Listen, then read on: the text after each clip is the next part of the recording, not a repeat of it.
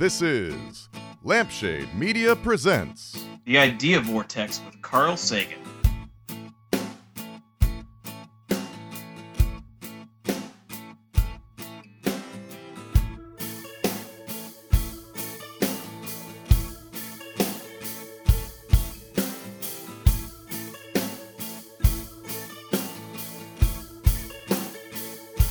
Christine Horvath, welcome to Lampshade Media presents Idea Vortex with Carl Sagan. Thanks for having me.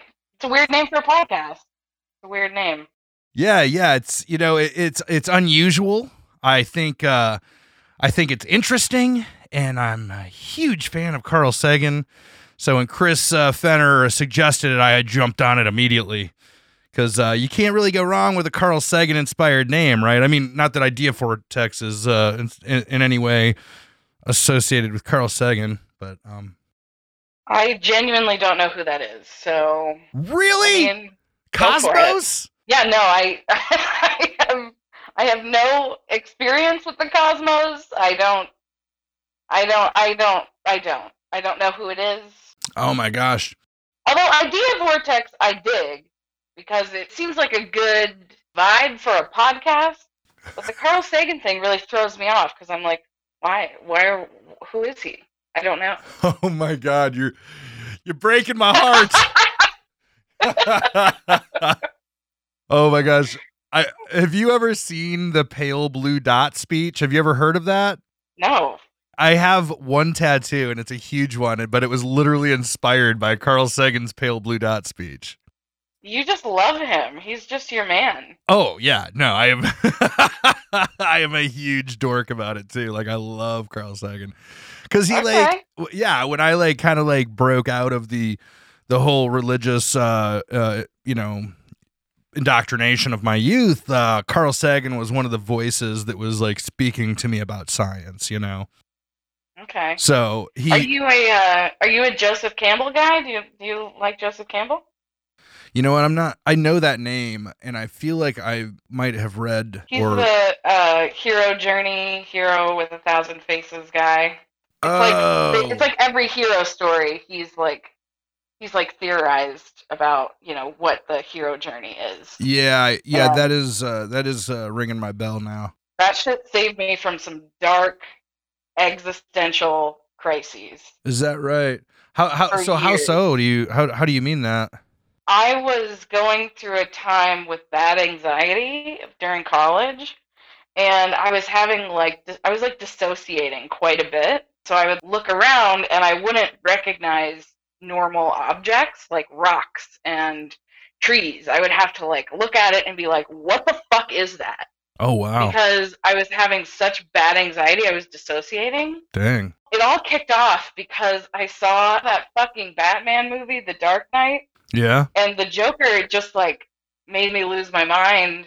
And that was the first time that I had a panic attack in the theater. Oh my gosh. Yeah, after that for a year I was dissociating, and after I learned about Joseph Campbell, he just his philosophy just saved me. Well, that's good. Man, that sounds pretty traumatic. Yeah. Well, I mean, similarly, being raised in a very, very ultra conservative church type setting seems traumatic to me as well. Oh, so, and you didn't have that? I did not have that. No. Yeah. But you did, right? Yeah, totally.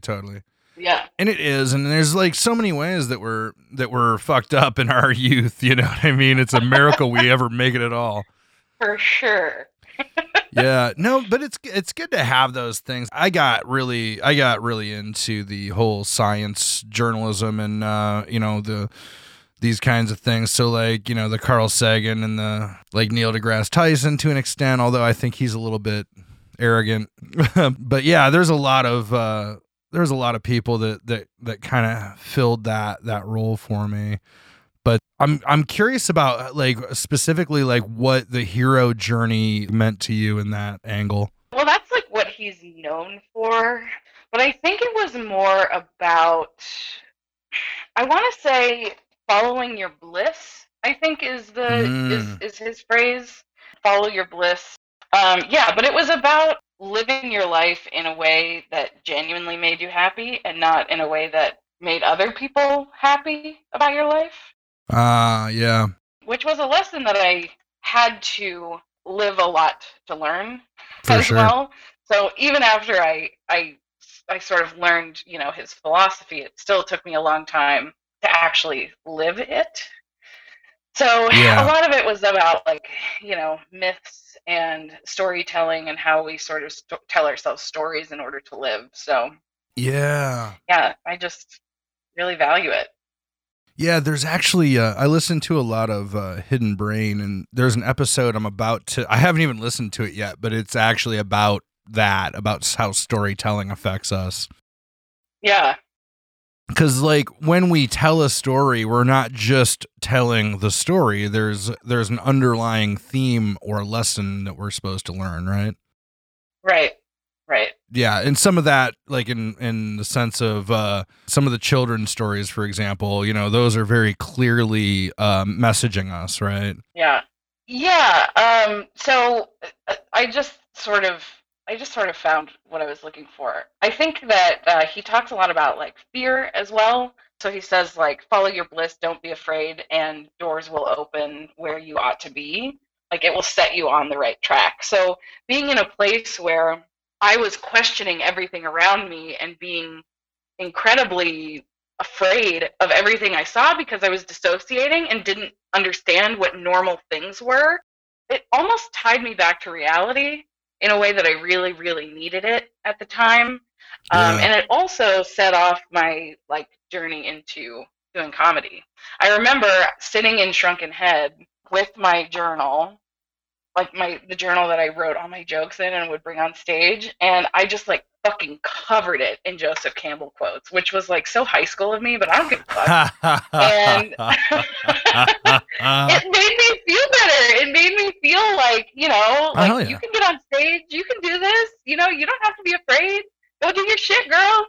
And it was a hard time. It was a hard time because when I started doing comedy, I felt very, very isolated, and it was really hard to break into the social world of comedy for me because, I had anxiety, but also I was one of very few women.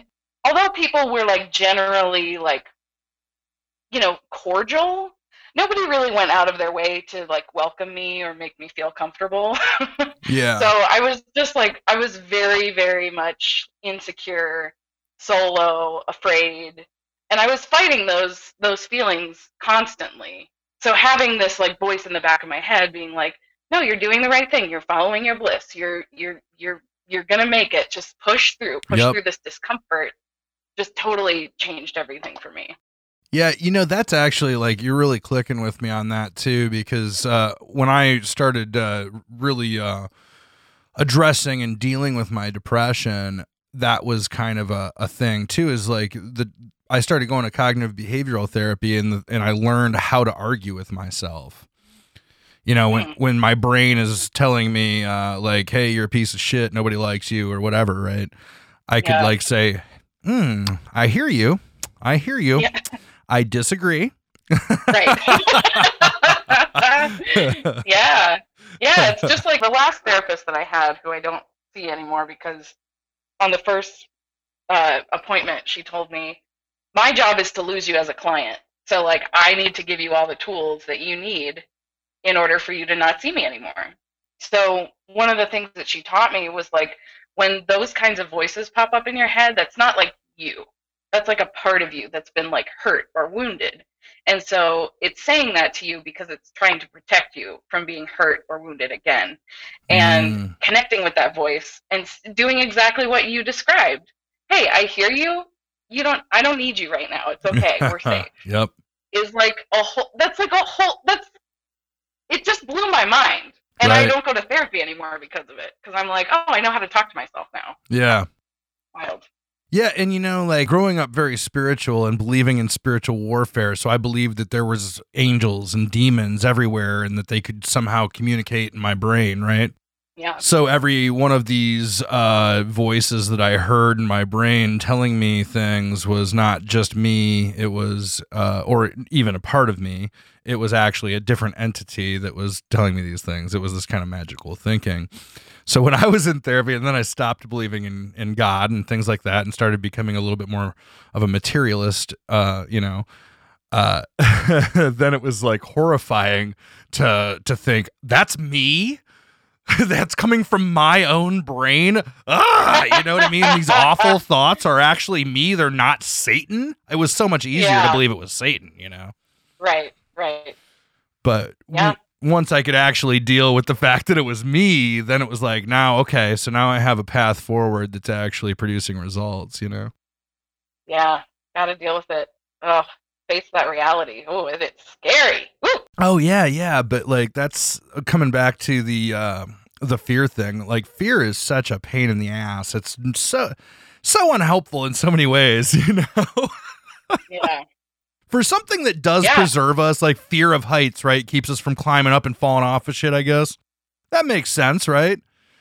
But the social anxiety and a lot of the fear that's keeping you from doing the thing you want to do, what the fuck is that? How's that helping me? Yeah, right. Yeah, I don't know. I mean, I think it's like, it's definitely somewhere in there where, you know, we were rejected or hurt or not taken seriously or laughed at or something. That little voice is trying to get you to avoid feeling like that again, because you don't want to feel like that.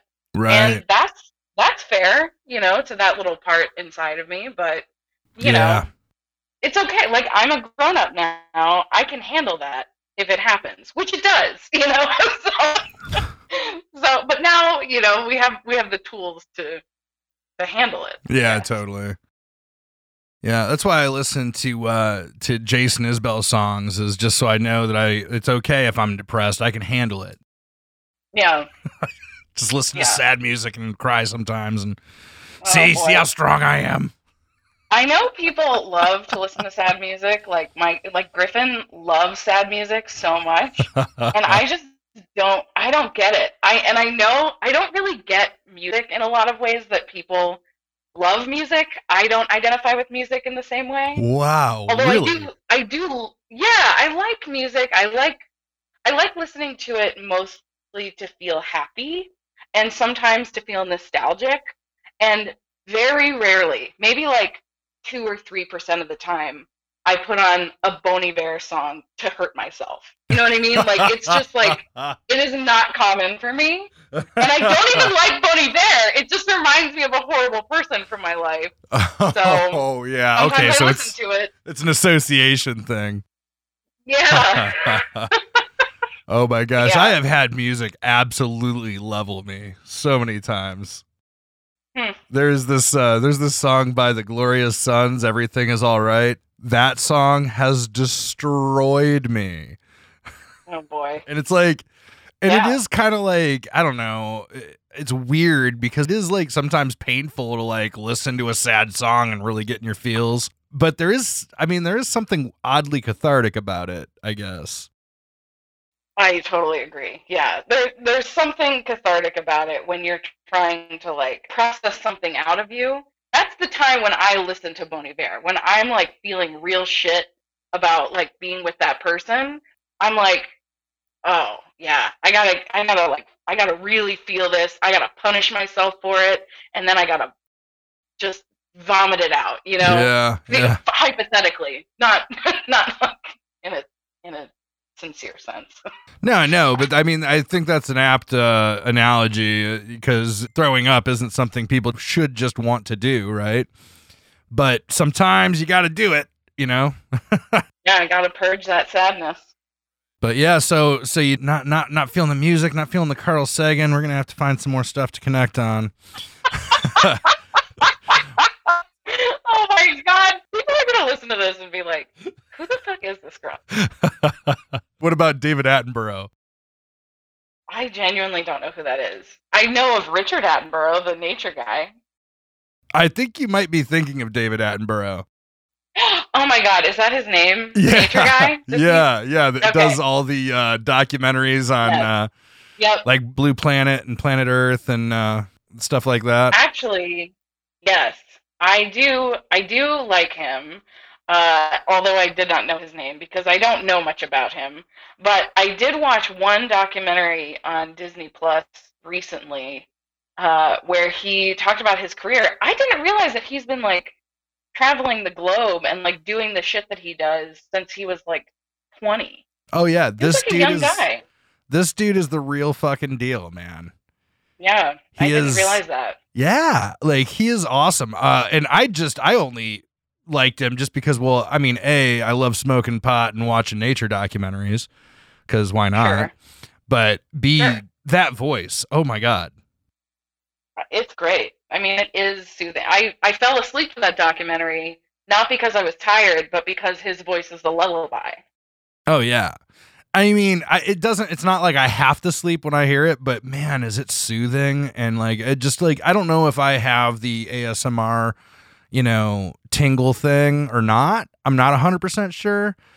But sometimes when I'm watching him, I'm just like, yes, in my brain.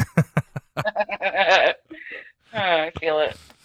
Well, I was just going to say, I actually do have a nature expert here, Lampshade Media nature expert on the line if you wanted to learn a thing or two about nature. Oh, interesting. Yeah, I would love that. We could do that right now. I am open to it. Yeah, I got Ricky Chill right here on the Ricky. line.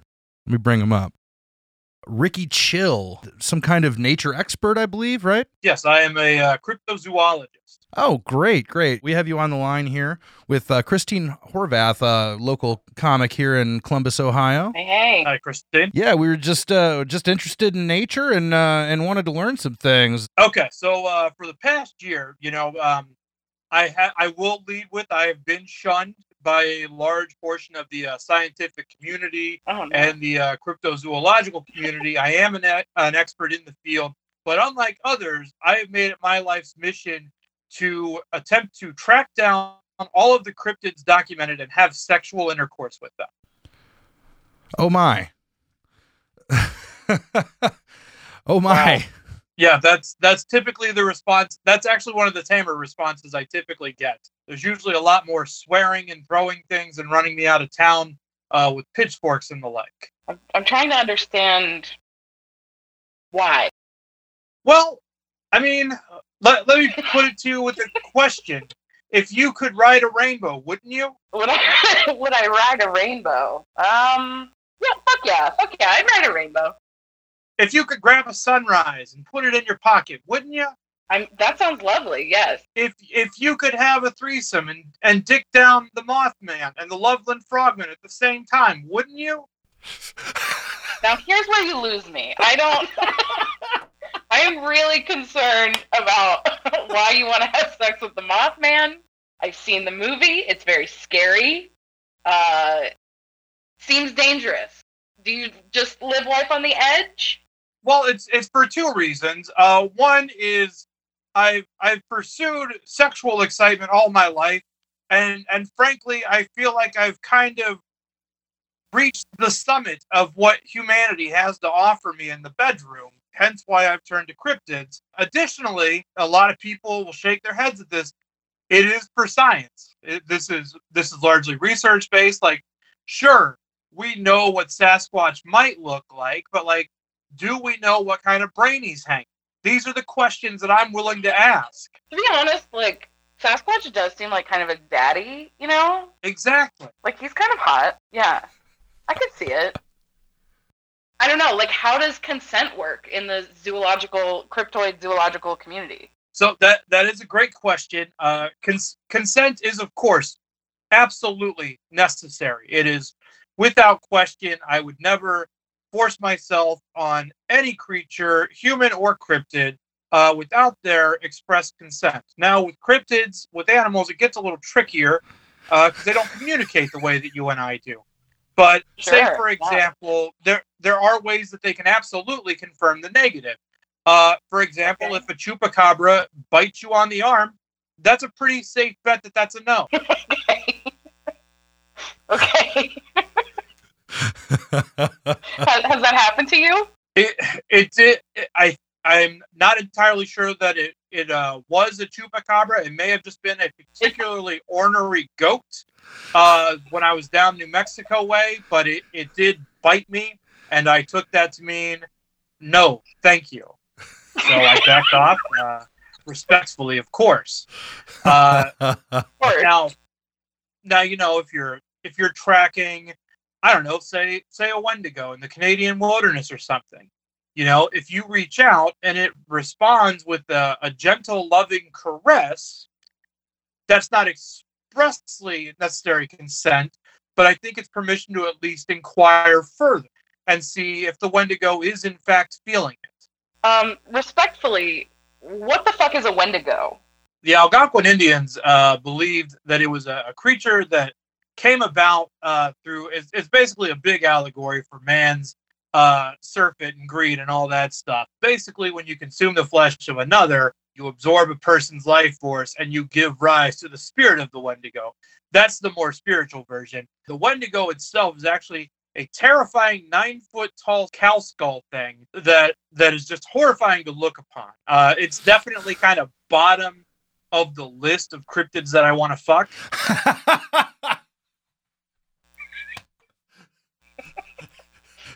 There are some scary ones out there. Basically, anything with feathers and scales is pretty low on the list. Like alligator people, pretty far down there. Sure. The Jersey Devil doesn't have feathers per se, but anything that can fly, that definitely is a potential risk for harm. So I stay away from flying things. Again, further down the list. Yeah, but that's your chance for the Mile High Club. It is. And that's the thing. The risk. Is it worth the risk? That's what I'm trying to find out.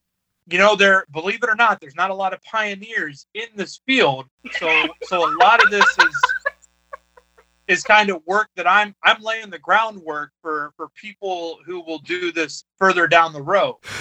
Laying the groundwork. Yeah, buddy. Yeah. Right. Do you kiss and tell? Can you tell us, who have you bagged? And who are you looking to bag? Well, that's a great question. Obviously, Sasquatch, pretty high on the list. I've gotten with a couple of kind of like the lower tier cryptids. I mentioned earlier the Loveland Frogman. Pretty easy one to get with because, what's the Loveland Frogman got going on? Just hanging out under a bridge in fucking Cincinnati. He didn't have anything better to do. So let's see. Let me get my field guide here. I've got a handful that I've been with. Here we go. So I did some heavy petting with the Manipogo, which is a lake monster in Canada's Lake Manitoba. Did not go all the way because a line was drawn at one point, and I respected that. I'm very respectful of any cryptids that I do sleep with. I did go all the way. The Beast of Bodmin Moor, which is a large feline-like creature, thankfully did not have the barbed penis that cats are so known for. Of course, also the Ozark Howler. Nothing really happened there. I took him out to go see Avengers Endgame, and then, she just never called me back. So now, where does Nessie rank on your list? Nessie is one of the few aquatic ones that is a little higher on the list. I'd say she's probably at 4 because obviously one of the more recognizable creatures, definitely kind of big name recognition there. So Nessie's Right. about a number 4 in my top 5. Okay. And then, of course, Sasquatch is number 1. Mothman's number 2. Those are all, like I said, kind of big names in the cryptid game. And then there's something called the skunk ape that's allegedly been sighted in Florida. That's at number 3, just because I'm real curious about it. Yeah, that does sound interesting. Right. 2 animals that you wouldn't think to mash up, but there they are. So I'm kind of curious, and I almost I'm not sure if I even want to ask this, but I kind of feel like I have to for science or for law enforcement. Sure. Did this start with just normal bestiality and then move into crypto? No, absolutely not. I think cryptids are a step above what our normal animal kingdom. I think that they are on a higher level of thinking and emotion than, like, I would never try to fuck your dog. Like, I would never do that. And those are pretty smart animals, but they're still animals. Like, cryptids are animals, but I think I've got a little more reverence for them. And I think that there is a common bond between humans and cryptids that a lot of cryptozoologists just kind of look past. Like, you think a Sasquatch doesn't want to be romanced? Why wouldn't they? I guess, yeah. I guess they need love too. Of course they do. Sasquatch needs love too. Exactly. Yeah. And that's what a lot of this is about. Our instinct is to fear the unknown. But what if we reached out and, provided it was okay with them, what if we kissed the unknown on the mouth? Interesting. I think we could learn a lot. Yeah. That's all I'm trying to do. This is about education. It's a little bit about fucking, but it's mostly largely about knowledge and research. Sure. Well, I feel like I've learned a lot. It's not anything I thought I wanted to learn about, but here we are, and I'm better for it. Like I said, it's early in the research game. My hope is that in 1, 2, 5 years, I can really pave the way with this research and give us a lot more insight into cryptids. And who knows? Maybe one day we'll be living side by side with cryptids. That's what my hope is. That's a future we can dream of. It's the future I've been dreaming of every night for the last couple of years.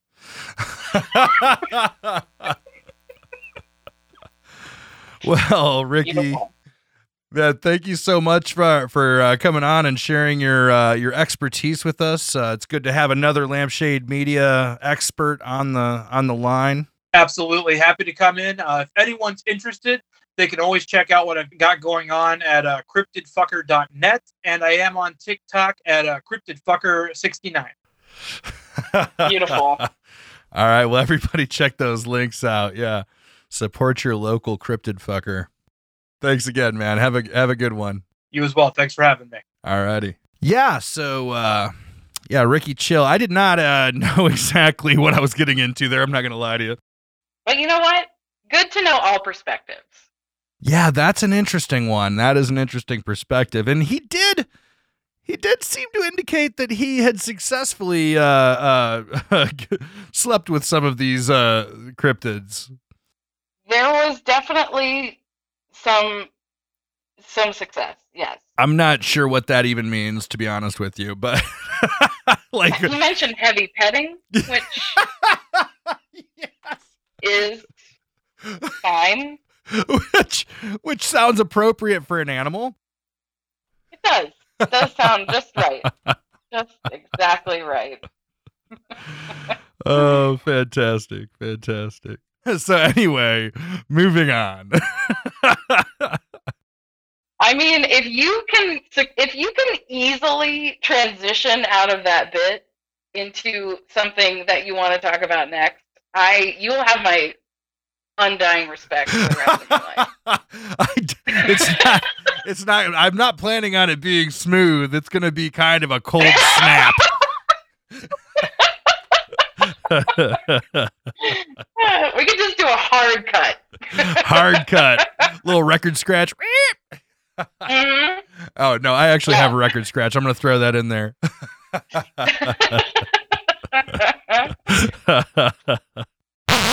So anyway, now that we're done talking about fucking pretend animals, let's talk about your comedy career. Oh, boy. Okay, let's do it. You've been doing a lot in the Columbus scene. Babe Roar has been a really cool thing. You've been promoting some really cool shows and getting perhaps some names that aren't as easy to see on a bill. Yeah, it's been really cool and really fun. Yeah, I've been around since 2012, so almost a decade. Nice. Which is pretty crazy to me. But like I said earlier, getting started was really, really hard. And that drives a lot of the things that I still do today. Because I remember feeling very alone and very isolated and very different. You know, the culture of stand-up comedy is generally very like male-oriented, and it wasn't a welcoming space, which I've heard varying reasons for that, none of which I really agree with. I mean, one of them is like, you know, people come and go so often in comedy that it's like, you know, why should I take my time to introduce myself to you if you're just going to be gone in 2 weeks? But my counter to that is like, well, maybe they wouldn't be gone in 2 weeks if they like had people who were like welcoming them in. You know what I mean? Yeah. So it's a hard thing because it's a community that thrives on being a solo sport, and you know, you can't really depend on people to be there for you that often, which is understandable. You know, it's Yeah. at the end of the day, like you're on your own on stage and you have to make it for yourself. And I did. It is weird when I started doing podcasting and promoting local entertainment. It was with bands and local music, and dealing with bands and musicians had some interesting differences than dealing with comedians. You know, because bands are a team sport and comics are, like you said, a solo sport. So there is a different kind of like feel about the scene, I guess, right? Yeah, and I mean, I think it's the nature of the beast, which is fine, but you know, it's not something that I think is a particular strength of the community. I personally like the idea of welcoming people and making people feel empowered and safe and like they can go on stage and try things out and, you know, develop as an artist and have confidence when they go on stage. I know that that's something that a lot of comedians struggle with. And I think it's a very easy thing that we can do to just say hi, you know, to go out of your way to say hi to someone. Yeah. It's just empathy. It's just being like, oh, I see you, and you know, you entered my community, and it's my job to make you feel comfortable. And that's how I personally see myself. I don't expect everyone to feel that way because, you know, it takes all kinds, but I do think of that as like the more people we have who are willing to do that, I think that strengthens our community. So, yeah, you know, I'm going to keep doing it. Do you think that that's a big part of Babe Roar then? Because you definitely are trying to amplify specific voices with Babe Roar, right? Yeah, it's definitely a big part of it. I mean, I started it because I felt like I had gotten to a place in my career where I could provide stage time and opportunities, valuable stage time and opportunities to folks who really wanted and needed them, but weren't getting them elsewhere. Mm-hmm. And I really saw myself, you know, in that journey because when I was new, it was just really lonely. It was just lonely. It was hard. I had something to say, and it felt like, you know, it felt hard to get people to listen to me. So when I book shows, I think about who are the comics' voices who I want to hear more. Whose perspectives do I not hear as often as I'd like to? And how can I fold them into this thing that I'm doing? Yeah. A lot of times those people are marginalized people because, you know, the men aren't giving them the opportunities that perhaps they have earned. So from my perspective, I'm just like, hey, these people are out here working too. Let's work together. And I run great shows, and I'm really proud of them. Oh, yeah, you do. So, yeah, it's definitely a driving force. Yeah, actually, I think I've mentioned one of your shows several times on this program. It was the first time I saw Samantha Sizemore perform. It was a Babe Roar, yeah, Babes to Watch, and it was early in 2020, wasn't it? 2020, yeah. Oh, I wish we could have done one this year, but Next year, we'll do it again. Oh yeah, we'll be doing it next year. Who was Dan Seabury was on that? Griffin was on it. Samantha, and was Alexis on that? Alexis Nelson? I think so. Yeah, and the one other one was Marie Adams. Yeah. I love. Yeah. I love her. She's this little like force of nature, and here's what I mean by people who have something to say who don't get the opportunities that perhaps they deserve or have earned. Marie Adams is like a case in point, right?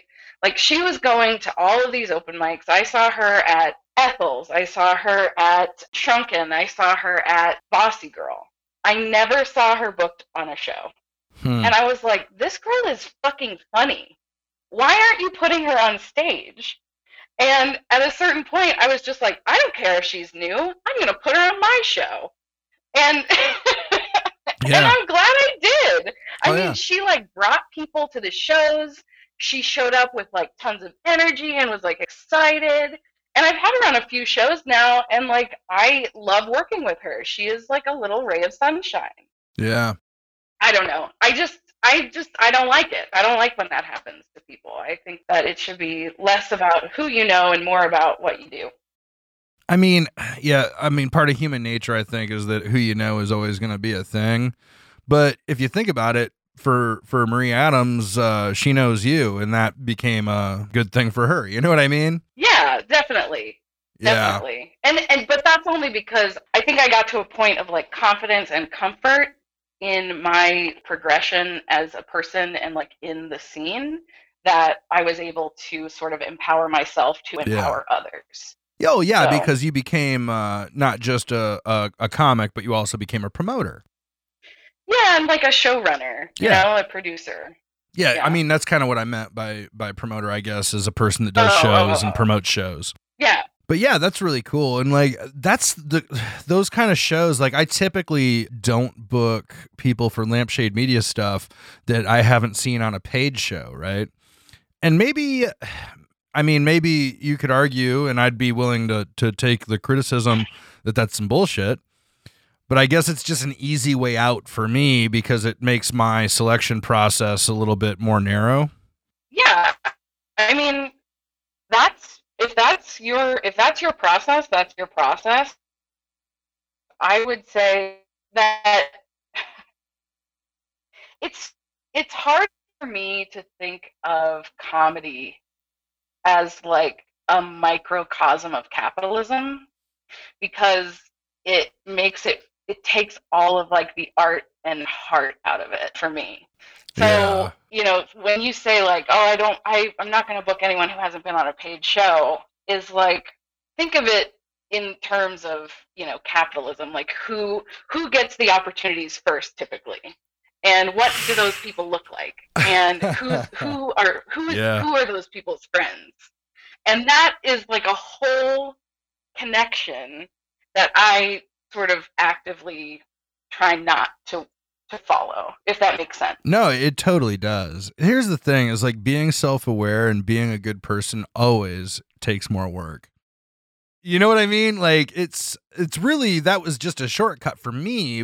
But no, when you put it like that, it's like, yeah, I'm losing some people with that filter. You know, I'm losing some good people with that filter, and I'm like also costing them opportunities with that filter. Yeah, it's definitely a barrier, I would say. I'm not going to project this onto you. I'm going to say this as me. This is what drives me. This is my value, right? If I'm really promoting art, if I'm really trying to build a creative scene, if I'm going by standards that already exist, it's probably based on ideas that are old ideas that exist just because that's the way it's always been done, right? So when I think about, you know, how people typically book shows, I'm like, okay, well, how can we reinvent this? You know, how can we make it so that the focus is on the art and the material and the people, and it's not so much about who has the most social media reach or whatever it is. Yeah, who's getting asses in seats or whatever. Yeah, like, but they do that too. My Mhm. people do too. You know, it's like I always have a full room. Oh yeah, no, the Babe Watch show was packed up front. Yeah, that's a result of just kind of, working and building an audience and following my passion and my heart and my value. So Yeah. that's just what I do, and nobody else has to do it. But to me, it's what I have to do. Yeah. Because I'm stubborn, Mel. I'm stubborn. Yeah, but I don't think that's a bad thing. I've been called stubborn too, actually. I think you and something you and I have in common is just a that kind of crippling self-awareness that we have to deal with it, right? Yeah, for sure. I mean, but I think that I don't think it's a bad thing a lot of times. Maybe it can be. Well, I don't think it's a bad thing either. I think it makes us way better people. But it is a fucking bitch. Like, so, being aware is just the worst, I would take ignorant bliss, and it's just not good for anyone else. Right. But then again, and this is the last thing I'll say about it, is that when you do go out of your way to create an experience, to create a curated artistic experience that is, I know this sounds so like pretentious, but I'm just speaking from the heart.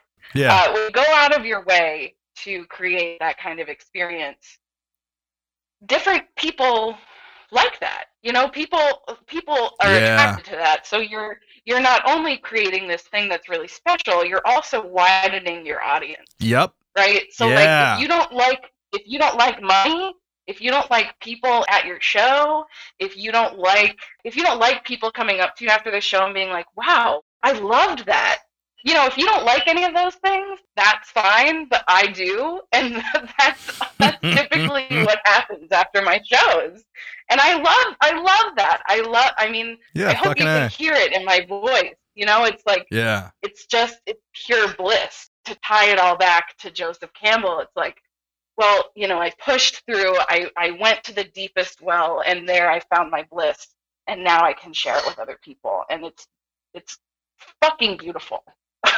Fucking A. On that, let's take a quick break and listen to a little bit of this. This is Joel Good with Food for Thoughts. I'm here to crack an egg of knowledge on the frying pan of your mind. Cook it for about a couple minutes, medium well. Lay them on top of the English muffin of everything you've known before. Top it with ham or some sort of thinly sliced meat, and drizzle it with the hollandaise sauce of truth, creating the biscuit Benedict of revelation. Because much like Benedict Arnold, it will betray everything you thought you knew. Like when Nietzsche just realized God was dead, or Bruce Willis when he realized he was a ghost. It will change your life forever. Nation, how do you like your eggs? Do you keep them on the sunny side? Do you take it easy, or do you like them hard? Somewhere in between? Me, I keep it simple. I like them scrambled with cheese, and not just because that's the only kind I can make. Shut up, fuck you. It's just how I like them, okay? That's not the point. You can make them how you like, but I warn you, beware the deviled egg. I know what you're thinking. Joel, just because they're called deviled eggs doesn't mean they have anything to do with the actual devil. Well, that's where you're wrong, you dumb bitch. The devil is simply hiding in plain sight. You may have heard the devil is a tricky sumbitch. And by putting his name right on the title, it fools you into thinking he ain't had nothing to do with it. It's just like what Kaiser Soze said. The greatest trick the devil ever pulled was convincing the world he didn't exist. Don't worry about it, folks. He ain't fooled me. I seen him plain as day, just like I see him in them Monster Energy drinks and them raisins covered in yogurt you find in trail mix.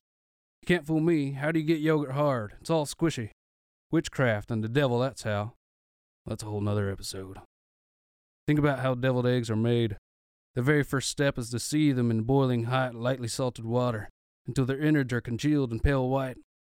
Sounds a bit like hell to me. You know, the devil's stomping ground. It's like he's not even trying to hide it. Might as well throw in some brimstone. And hold on, wait a minute. What's that smell? Is it boiling eggs or is it sulfur? That's right, one of the few known stanks of hell is recreated in the few first steps of dabbling with the darkness that is the devil's egg. Now let's think about the next step. You know, after you boil half a dozen eggs alive. Then all you gotta do is peel off their skin, cut them in half, scoop out their innards, mix them with mustard and God knows what else, then right back in their halved remains. Then what? You eat them. Jesus, I think I might be sick. Let's not forget, all this is happening to an egg. And what is an egg but a child? A little baby chicken. A babe snatched from its mom's ass just so the libs can indulge in yet another dark-sided delicacy. I'm gonna try not to cry. I don't like to talk about it, but I have to get the message out. The devil is real, and he's in your eggs.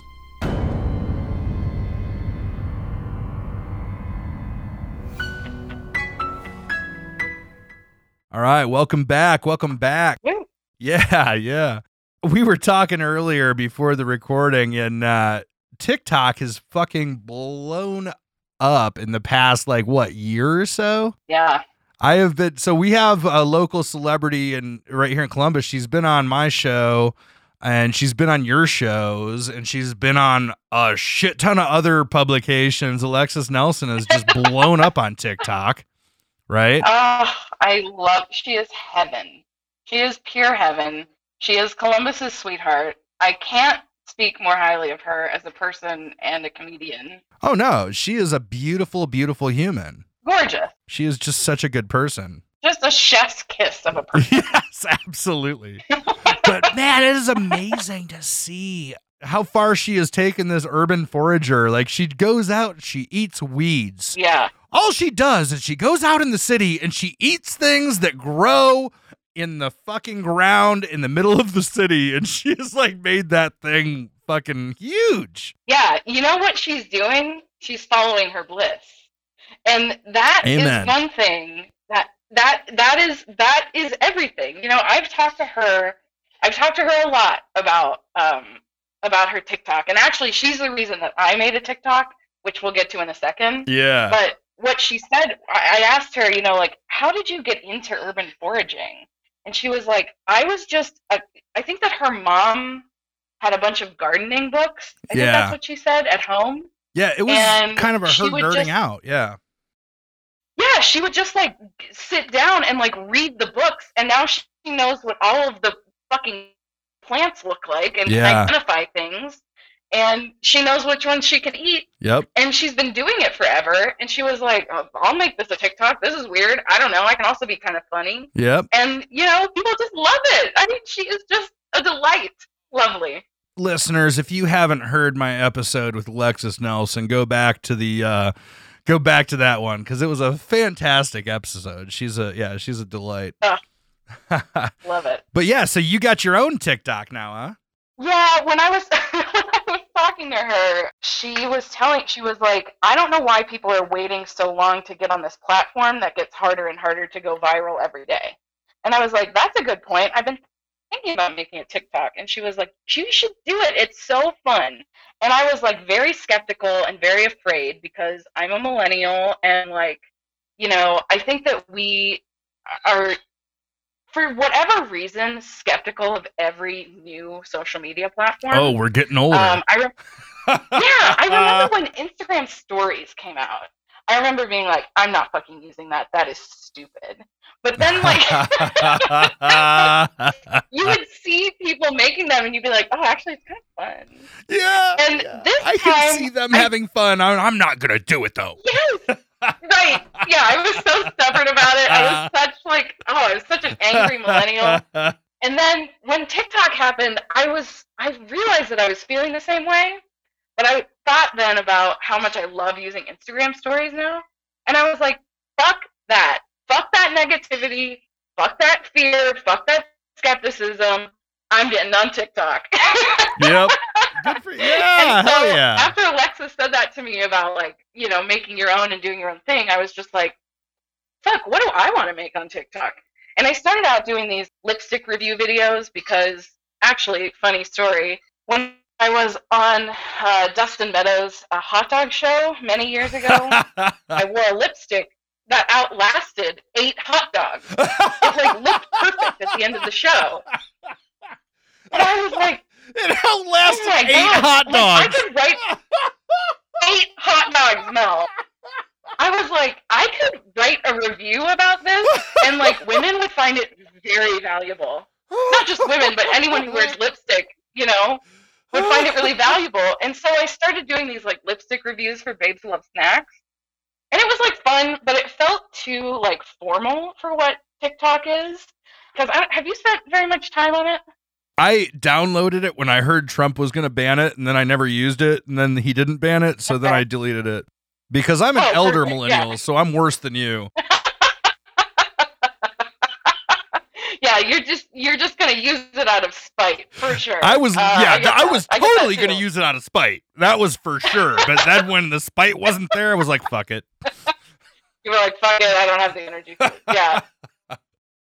So I started like watching a lot of TikToks, and I was like, oh, these are just like people don't care about their image on TikTok, really. Like on Instagram, everything is like so picture perfect and judgmental. And, people have to like perfectly like capture this like beautiful moment in an image, and it's all fucking fake, right? But TikTok is different because it's just people in their beds with like wearing their pajamas into their front cameras. That's all it is. And they're like making these like funny jokes or like cool points or like doing a dance or like just being themselves and being genuine. And I was like, fuck, that's what I want to do. I want to be genuine. I want to like have fun with this. So I started doing my material in TikToks. Oh, damn. And it like kind of blew. I have like 25,000 followers on TikTok. Oh my God. It's fucking crazy. That's awesome. Jesus Christ. Yeah, I know. I think that for TikTok, it's like kind of middle of the road, I would say. It's not like, it's not like Alexis Nelson, right? Well, she has like 1 million or more, right? Like. Yeah, well, yeah, I don't know how many followers she has, but she has a ton. Like, she's TikTok famous. Like, I'm not there. I'm like middle of the road, like still like cruising. I think most people join TikTok to lurk, from what I can understand. Yeah, that makes sense to me. That would be me, and then I feel creepy about it. Right.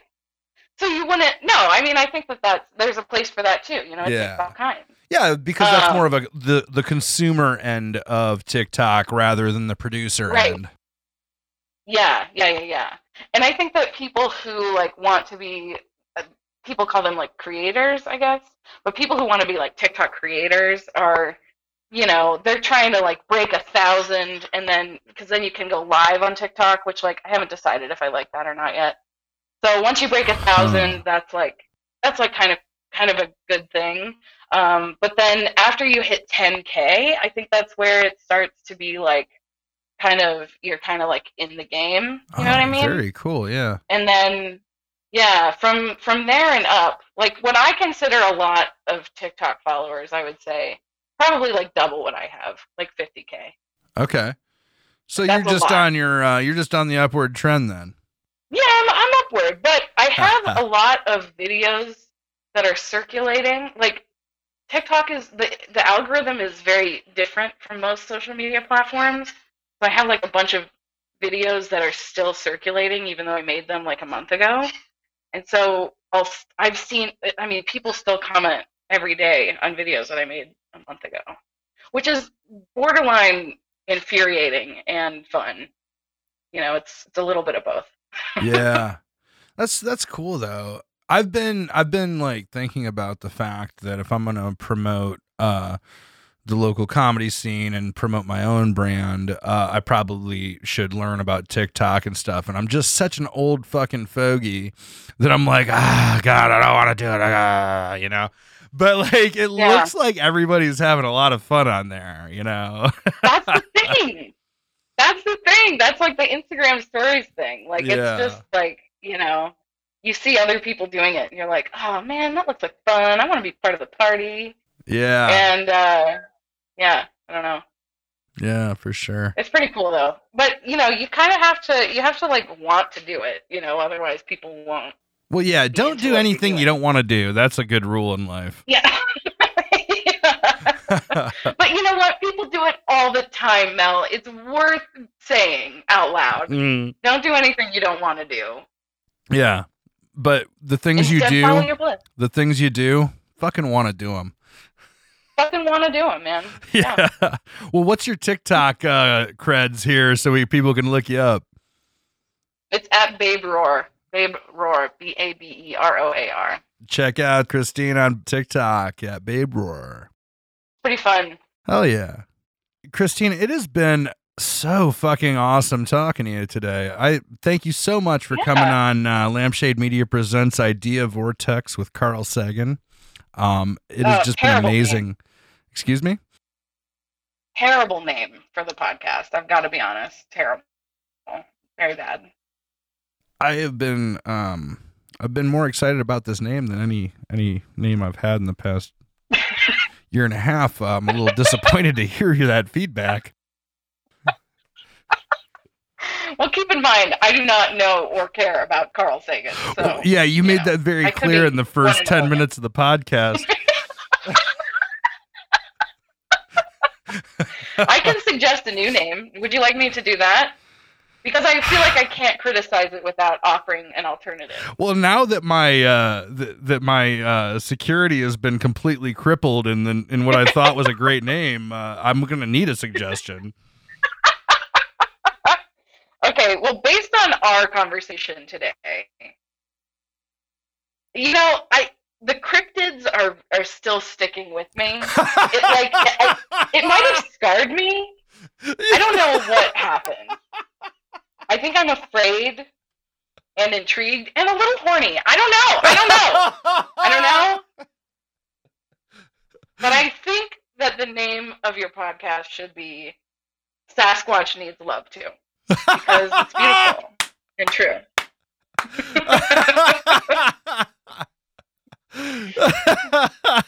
You know, I like that, and I think it's like I'm gonna have to admit that I'm taking it a little bit personally, more personally than you meant it.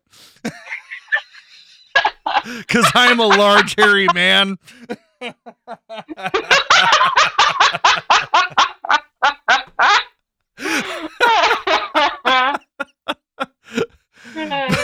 But yes, and I gotta admit the merchandising options there are gonna be huge. So I mean, come on. Yeah. Cute little Sasquatch. Also, Sasquatch kind of hot. Like, I don't know. I'm kind of into it. Hell yeah.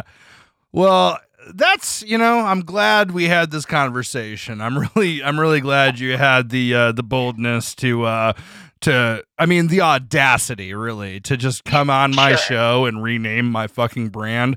But man, I'm feeling better off for it. I try to just be real with people, just be honest. So I appreciate you allowing me that space. It's really meaningful. What have we learned today, kiddos? We have learned so much about cryptid sex and cryptids in general. Yeah, so much. We learned to follow our bliss. Follow your fucking bliss. Yeah. It takes all kinds. That's a good one. Yeah. We learned that Richard Attenborough is not a person. Right. And I will not remember that.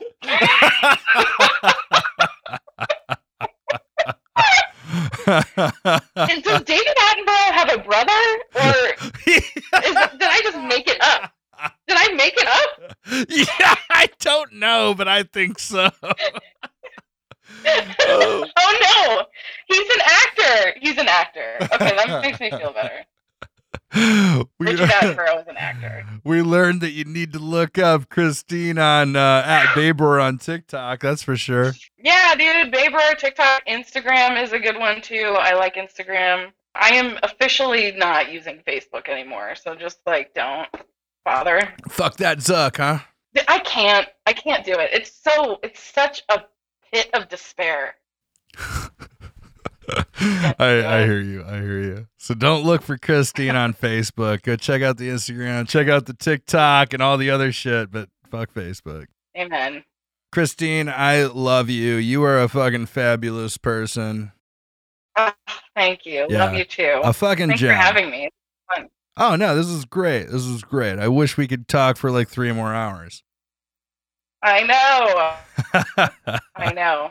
I'm about to go have a quesadilla virtually with a friend. Hell yeah. Well, enjoy that and tell them Lampshade Yeah. said hi. Okay. and tell will do. tell Thanks, Griffin Mel. Talk to you soon. tell Griffin I love him too. Oh, I will. Thank you. All Alrighty. right. Have a great night. Yep. Thanks so much. You too. This program is produced by Lampshade Media. Hosted by Mel Milliman. Music by Tyson Shipman. Graphic design by Griffin Browning. Social media by Sam Welch. Voiceover by Ryan Branch. And a special thank you to our sponsors, Paddy Wagon Food and The Garden.